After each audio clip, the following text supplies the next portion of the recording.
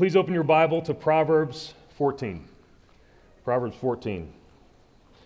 This morning we're going to be focusing our attention on verses 8 through 15. And if you were here last week, you would have heard John present the shift that takes place when we come to Proverbs 14, where it moves from wisdom that relates primarily to an individual to wisdom as it relates to building a house. This is what he talked about, building a house. Wisdom applied as it affects your life and the life of those around you. And Proverbs 14:1 says this: "The wisest of women builds her house, but folly with her own hands tears it down." Proverbs teaches us that there are two alternatives. There are two paths. There are two ways. Either you are building or you are tearing down. You're either building or you're tearing down. And if you want to walk in wisdom, if you want to live the good life, then you must be a builder. God calls us to be builders. We are called to build up those around us, to build in order to shape those around us.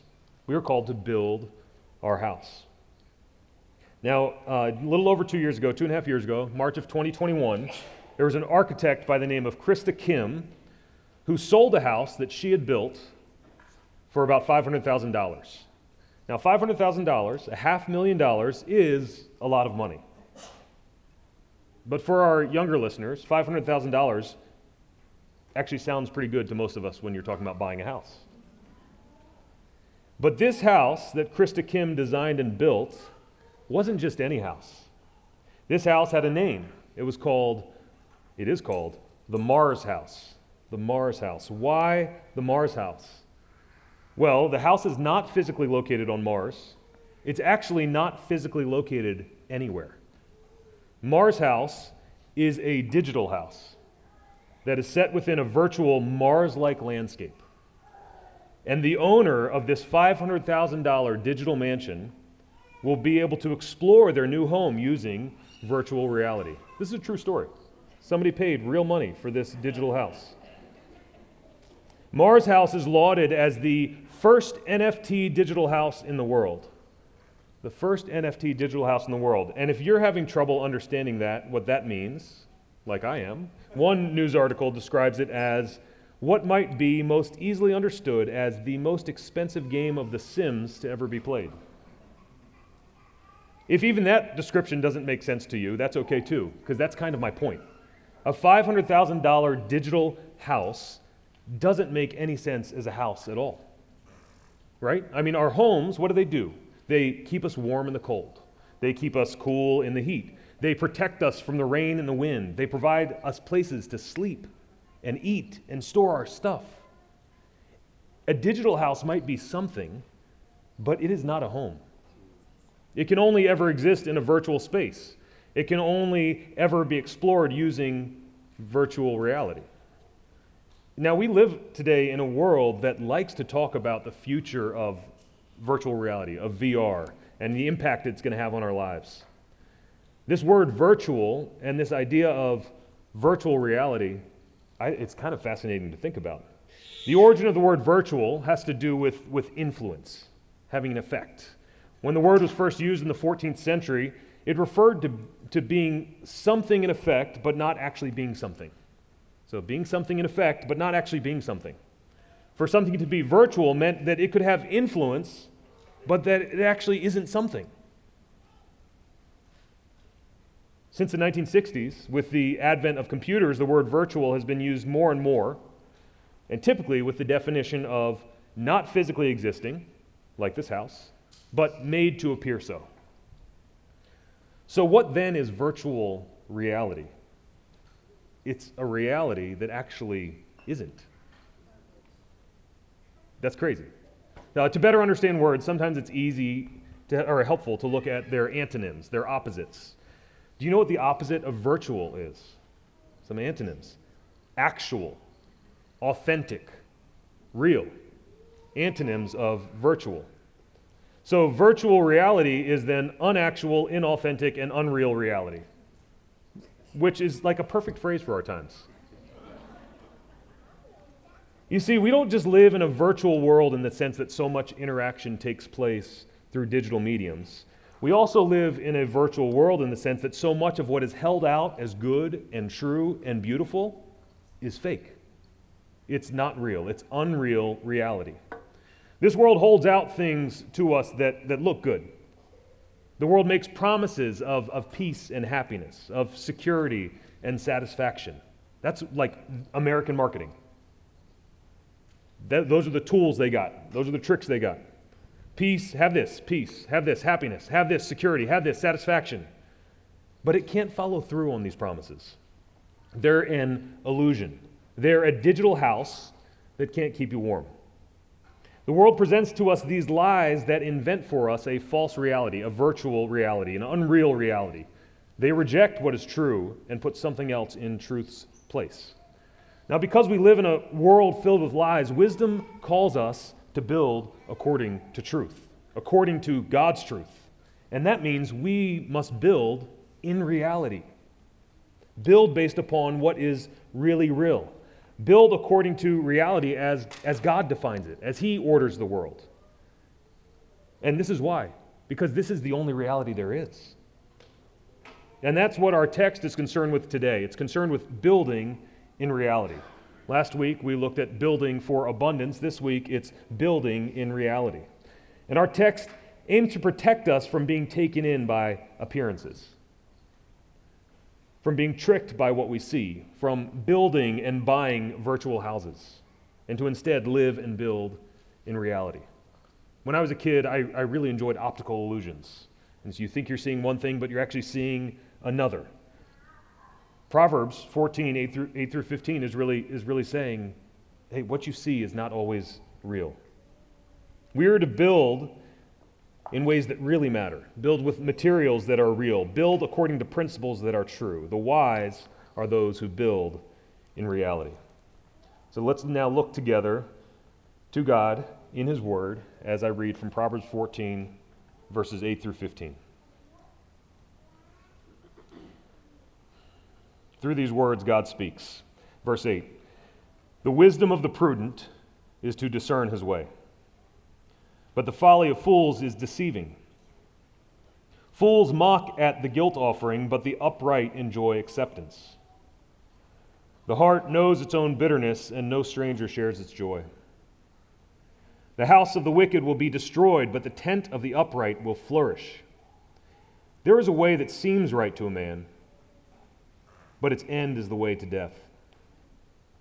Even in laughter the heart may ache, and the end of joy may be grief.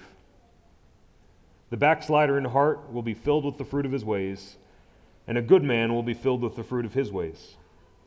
Verse 15, the simple believes everything, but the prudent gives thought to his steps. Would you pray with me? Father, those who live by your word, you have said, are blessed. Those who walk according to your word are blessed.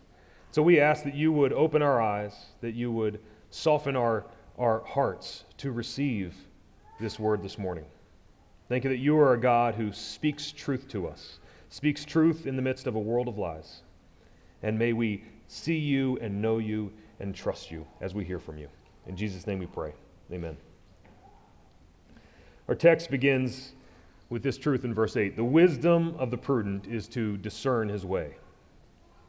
The one who is wise both understands where he is to go and how he is to go. He knows both the outcome and the activity, the destination and the means of transportation. Last week, as I was to travel to Oregon, I knew my destination. I knew where I was supposed to go. But I also had to discern how to get there. Since this destination is 2,800 miles away, wisdom says that even though I enjoy running long distances, not a good idea to run there. Wisdom says that even though I enjoy road trips, I probably shouldn't drive there. The wisdom of the prudent was to take an airplane, and so I did. But compared to the wisdom that discerns the way, the folly of fools is deceiving. It's deceiving. It lies. It promises one thing and delivers another. It says one thing and does something else. The folly of fools is a virtual reality. It appears as one thing, but it's an illusion. It ignores reality. And the big idea that we're going to be getting at this morning is this: the wisdom that God gives is a wisdom that sees through illusions and builds in reality. The wisdom that God gives is a wisdom that sees through illusions and builds in reality. And we're going to understand this idea by considering the illusions that our text presents, the virtual realities that we can see here. And I'm just going to go through two as we work our way through the text. First is virtual confidence, and second is virtual security. Now, last week, John had gone through the first 7 verses, and he described it as like going up a mountain, and you get to the apex, and going down on the other side. And he said that's called a chiasm. And our text today is also a chiasm. We're not going to go through it the same way, but what we're going to see is that, oh wow, verses 8 and 15, they go together. Verses 9 and 14, they go together, and so on and so forth. So first, we're going to look at virtual confidence. Virtual confidence, an illusion that our world puts forth. We live in a world that loves confidence, that loves people who are sure of themselves and sure of their way. In many ways, this love of confidence is the explanation for so much of what's happening in American politics today. A love of confidence. We love confident people. But more often than not, the confidence we see projected around us is nothing but a virtual confidence. It might have the effect of confidence, but it is not the actual thing. It's not confidence. It's not true confidence, real confidence. So how do we discern what virtual confidence looks like? I think our text today helps us with that. How do we discern what virtual confidence looks like?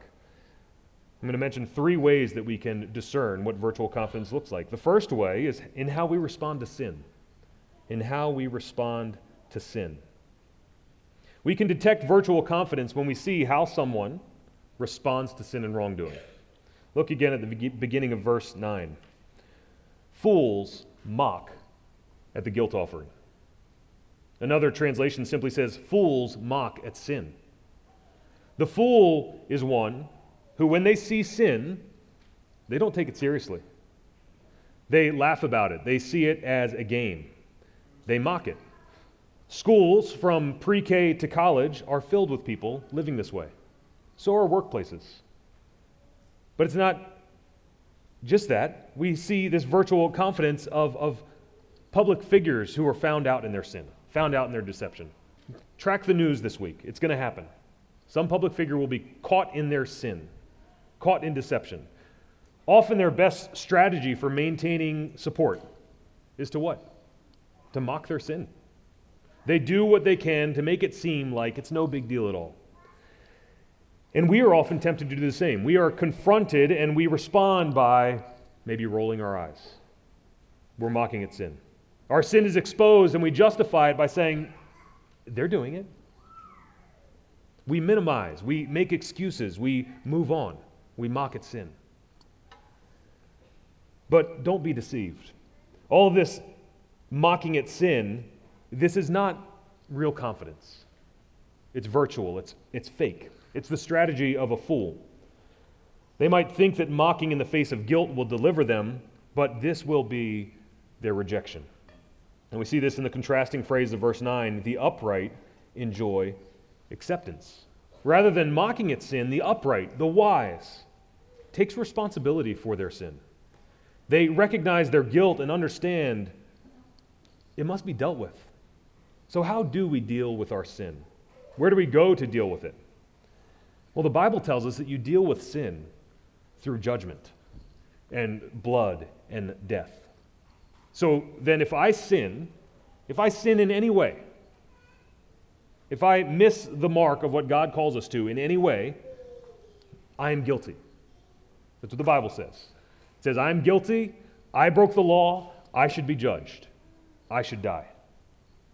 That's what the Bible teaches. But God, in His mercy, knowing the sinfulness of His people, made a way for them to be accepted through sacrifice. A guilt offering in this case. Instead of me being judged, a sacrifice can be made instead of me. I don't have to die right now. And through this offering, through this sacrifice, I can be accepted. Now the wise knows this. They know sin and guilt must be dealt with. So when they see their sin, they confess it. They repent and turn from it. When they've wronged others, they humble themselves and ask forgiveness. They look to bring restoration where sin has broken a relationship. And they do all of this knowing that this is the path to acceptance. It's not in mocking at sin, but in dealing with it. But there's even more for those who walk in wisdom, because Jesus came and died for all those who believe. He is that sacrifice on our behalf. His righteousness is our acceptance before God. And it's here that we can have confidence, real confidence, not virtual confidence, real confidence. So we can detect virtual confidence, discern between virtual confidence and real confidence, in how one responds to sin.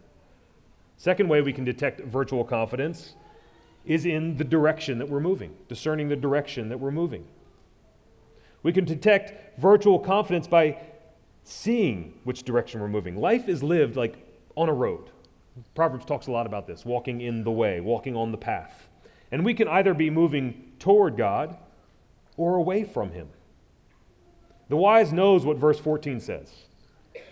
A good man will be filled with the fruit of his ways. The outcome of those who walk in this uprightness, this true confidence, will reap a harvest of righteousness.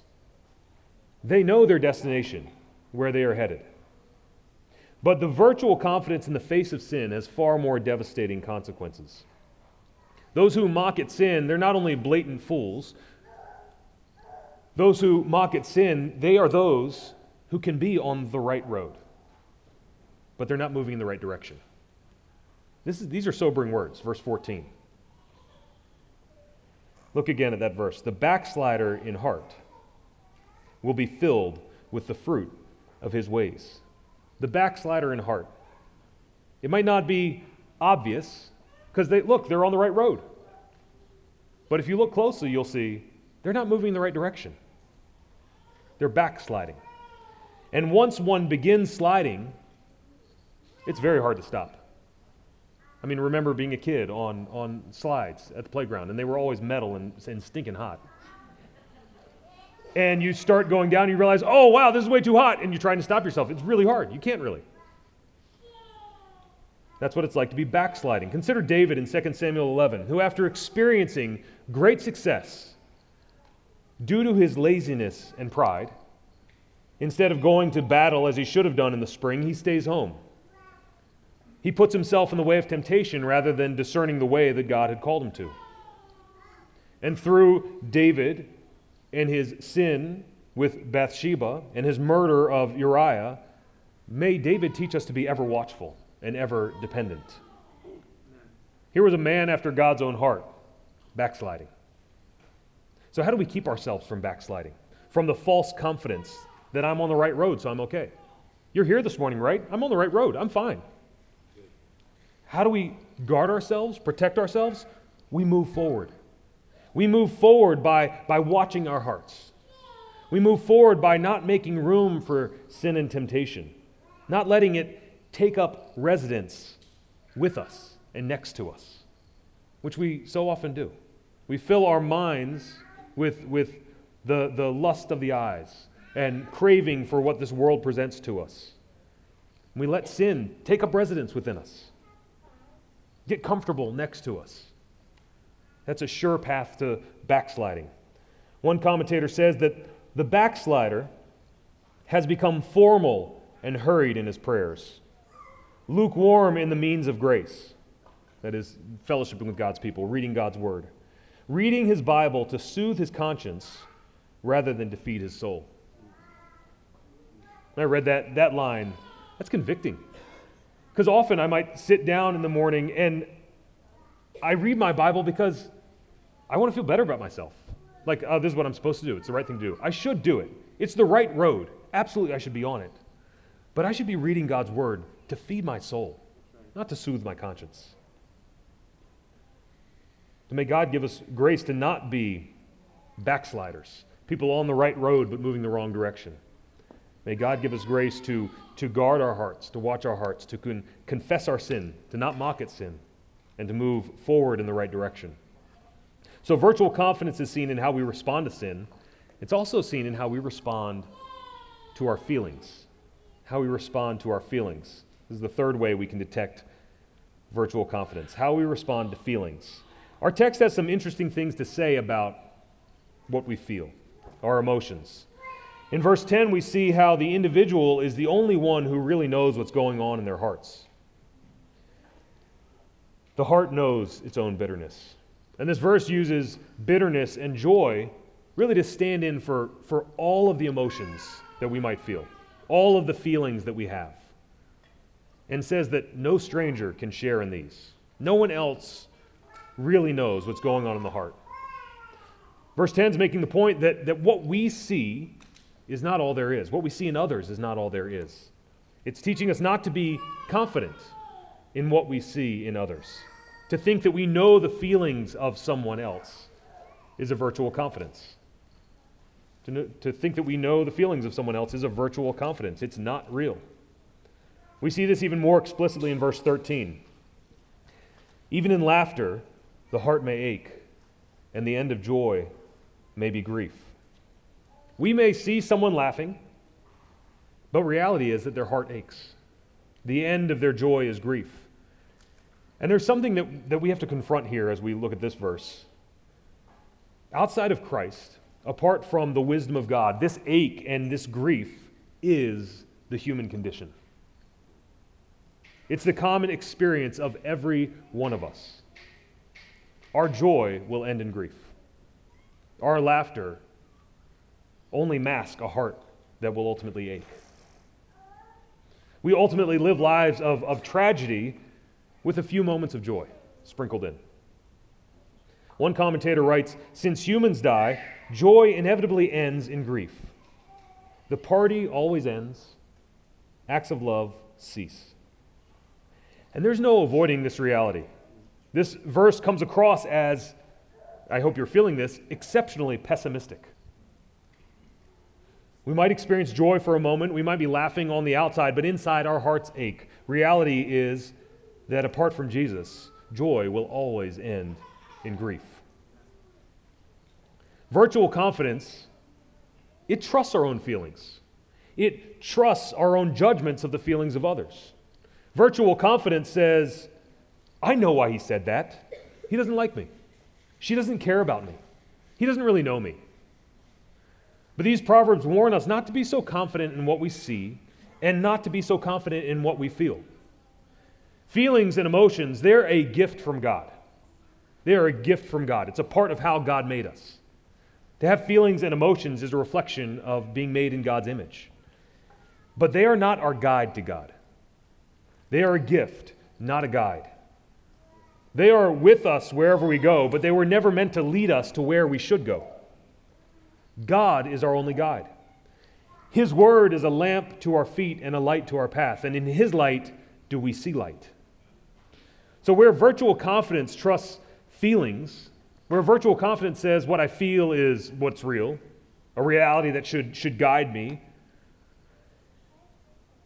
a reality that should shape my relationships, that's what virtual confidence says. But while we do not know the heart, whether that be our own hearts or the hearts of others, God knows the heart. When Samuel is going to find a king to replace Saul, he goes to Jesse's sons. And when David comes, he doesn't look like a king.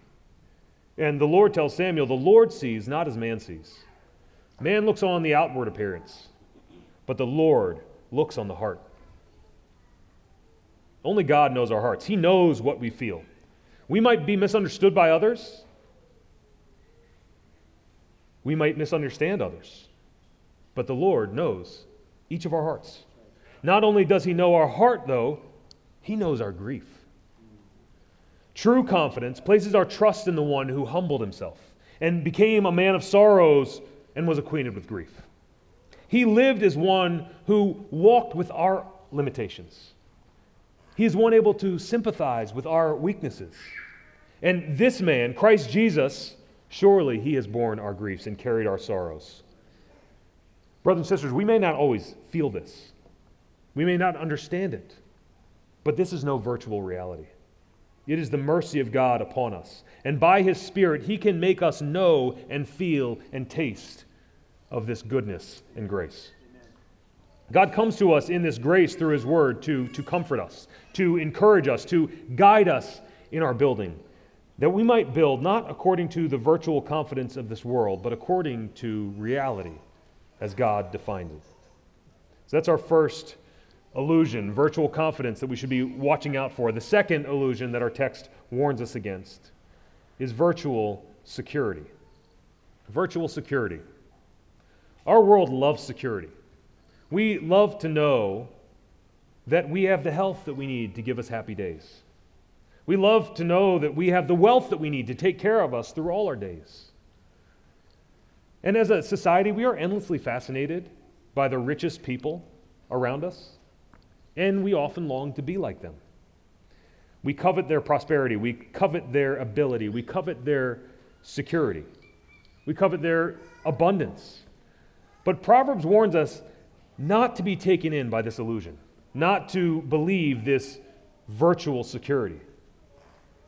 Now, picture in your mind two structures. All right, imagine two structures, a house and a tent. Judah, you got that? A house and a tent. Two structures. Which would you rather sleep in? A house or a tent? Which would you rather live in?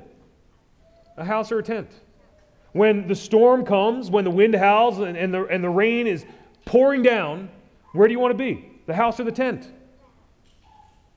Who is going to make it through the night? The person in the house. Listen to verse 11.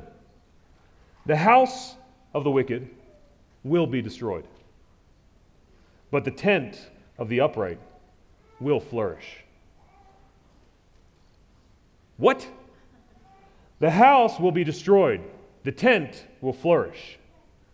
As we look at these two structures, it's clear that the house seems far stronger, far more secure, far more promising. But the reality that Proverbs 14:11 tells us is shocking. The house is the one that is destroyed. It's the one that we thought that was so secure. It's the one that provides no security, that offers no true protection. The house of the wicked is an illusion that offers only virtual security. And virtual security, think about a home protected by virtual security. Does a storm care about your virtual security? Do thieves care about your virtual security? They don't care about virtual security, not real security. They will come right in and take what they want. The storm will come and destroy the house. But there is good news for the upright, for those who place their faith in the righteousness of Jesus Christ. Man's greatest security is nothing compared to the security of the all-powerful God, the omnipotent God. And it's not just real security that we receive from God, but flourishing. Proverbs 14:11 doesn't say the tent of the upright is kept safe. It says more than that. It says it will flourish. It will be fruitful and abundant. Connected to Christ, we become the fruit-bearing branches that we read about earlier in John 15. Whoever abides in me and I in him, Jesus speaking, he it is that bears much fruit. For apart from me, you can do nothing. We receive the fruitfulness of Christ in Christ. So we must live as those rooted in Christ, building as those whose life is in Christ. And there's a way that Scripture talks about this, a word that's used for this kind of living. And it's called living by faith, walking by faith. We live by faith and not by sight. That's really the whole point of this text. Live by faith and not by sight. We live by faith and not by feelings. We live by faith and not by what seems right. That's what verse 12 picks up on. Verse 12, there is a way that seems right to a man, but its end is the way to death. So much of what this world says, so much of what this world holds out to us, seems right. If it didn't seem right, we wouldn't be tempted by it. It seems good. If it didn't seem good, we wouldn't want it. But just because it seems right, just because it seems good, doesn't mean that it is right. Doesn't mean that it is good. We are called to walk in wisdom, to build in reality, and that means that we look ahead to where the road we are on is heading. We look ahead to the end of our road. And this is where we find true security. You see, we're all on this journey. We're all on the road, as I mentioned. But we must answer the question, where am I going? And often the answer to this question comes down to whether we are living by feelings or whether we are living by faith. Our feelings tell us which way seems right. They tell us to follow our dreams, that we deserve to do what we want to do, that we can determine our own reality, define our own truth. But in the end, all our feelings can do for us is hope for the best. I hope I'm on the right road. Verse 12 tells us that the best that our feelings can hope for is this: death. One pastor says that this verse teaches us that feels right road is death forever road. Feels right road is death forever road. But there's another way to live, another road to travel, another way to know that we are on the right path. Because the wisdom of God gives us wisdom that sees through illusions and helps us build in reality. And this way is through faith. It's believing that God is who He says He is, that His words are true and right and good, and that we can know this wisdom by His Spirit through His Word. Living by faith means that we live according to the reality that this world is not our home, that we are citizens of another kingdom, that the security that this world offers is just an illusion. It's virtual security. Living by faith means that we recognize that the upright live in tents. The upright live in tents. Christians are to be those who live in tents. And what I mean by that is tents are temporary dwellings that point us forward. Temporary dwellings that point us forward. The upright are like Abraham, who went out from his home and went to live in a foreign land, living in a tent. Because, as Hebrews 11 tells us, he was looking forward to the city that has foundations. That's security, a city that has foundations, whose designer and builder is God. He and all those who live by faith live as those who know that they are strangers and exiles on earth. They look forward to another home. They're looking for and desiring a better country. That is a heavenly one. Therefore, as Hebrews 11:16 says, therefore God is not ashamed to be called their God, for He has prepared for them a city. That's the promise to those who live in tents. So brothers and sisters, we walk and we build by faith, not by sight. There's a day coming when all will be set right, when grief will come to an end, when valleys will be lifted up and mountains will be made low, when the uneven ground shall become level and the rough places a plain, and the glory of the Lord shall be revealed. And so today, we look to God as we wait on God. We entrust our lives to Him. We trust Him to do His work in His way at His time. And as we live in this world filled with lies, we must recognize what verse 15 tells us. The simple believes everything, but the prudent gives thought to his steps. We are not called to be the simple, those who believe and rely upon everything anyone says.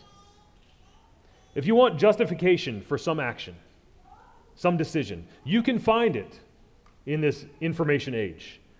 But just because you find someone justifying what you're doing does not make it reality, does not make it true, does not make it right. While the simple believes everything, the wise believes one thing: the Word of God. Amen. And in this light do they give thought then to their steps. The prudent gives thought to his steps. Today we live our lives between the already of Christ's coming and the not yet of His return, of this day that's coming when Christ our life will appear. And as we live in this in-between time, we live within our limited perception. our limited ability to understand and build according to truth. But brothers and sisters, we have a God who speaks to us through His Word, who goes with us and works through us by His Spirit. He is the all-knowing, all-powerful God who establishes and knows reality as it is. So we don't need to build or buy any virtual houses. We can build according to His reality. We can have confidence of our future, security in the face of whatever comes our way, because we walk by faith and not by sight. Oftentimes as we gather together, I'll begin by talking about how we gather to be reoriented to reality. That's not a mistake. That's not just like some super cool phrase I made up. It's true. It's what we're here to do. We need to live and build and walk in light of reality. And God has given us His Word to help us live according to it, walk according to it. He has given us one another to encourage one another, to walk alongside one another, to confront one another in our sin, to ask forgiveness and forgive, to forbear with one another. Also that we might live according to reality. The church is an outpost of God's kingdom. It points us forward to a day when God will be our God and He will dwell with us forevermore. And so we look forward to that day. And until that day comes, we gather together and we listen to Him. We are hearing people because God is a speaking God. We listen to Him, we trust Him, for His promises are sure. His promises are yes and amen in Jesus Christ. And we obey Him because His words are life. His way is the path to life. So may God give us grace to do that. Would you pray with me? Father, thank You for speaking to us through Your Word. You're not a silent God, but You come to us in our humanity, in our limitations, in our propensity to believe lies and to live by lies. You come to us and speak truth. Lord, You are the maker of heaven and earth, the sovereign ruler over all. So may You give us grace to give You our hearts, wholly and completely. As we sang earlier, may we be satisfied in You alone, because no one else can satisfy. May we be satisfied in You. Lord, help us to live for You, walking by faith and not by sight. We pray all this in the name of Jesus. Amen.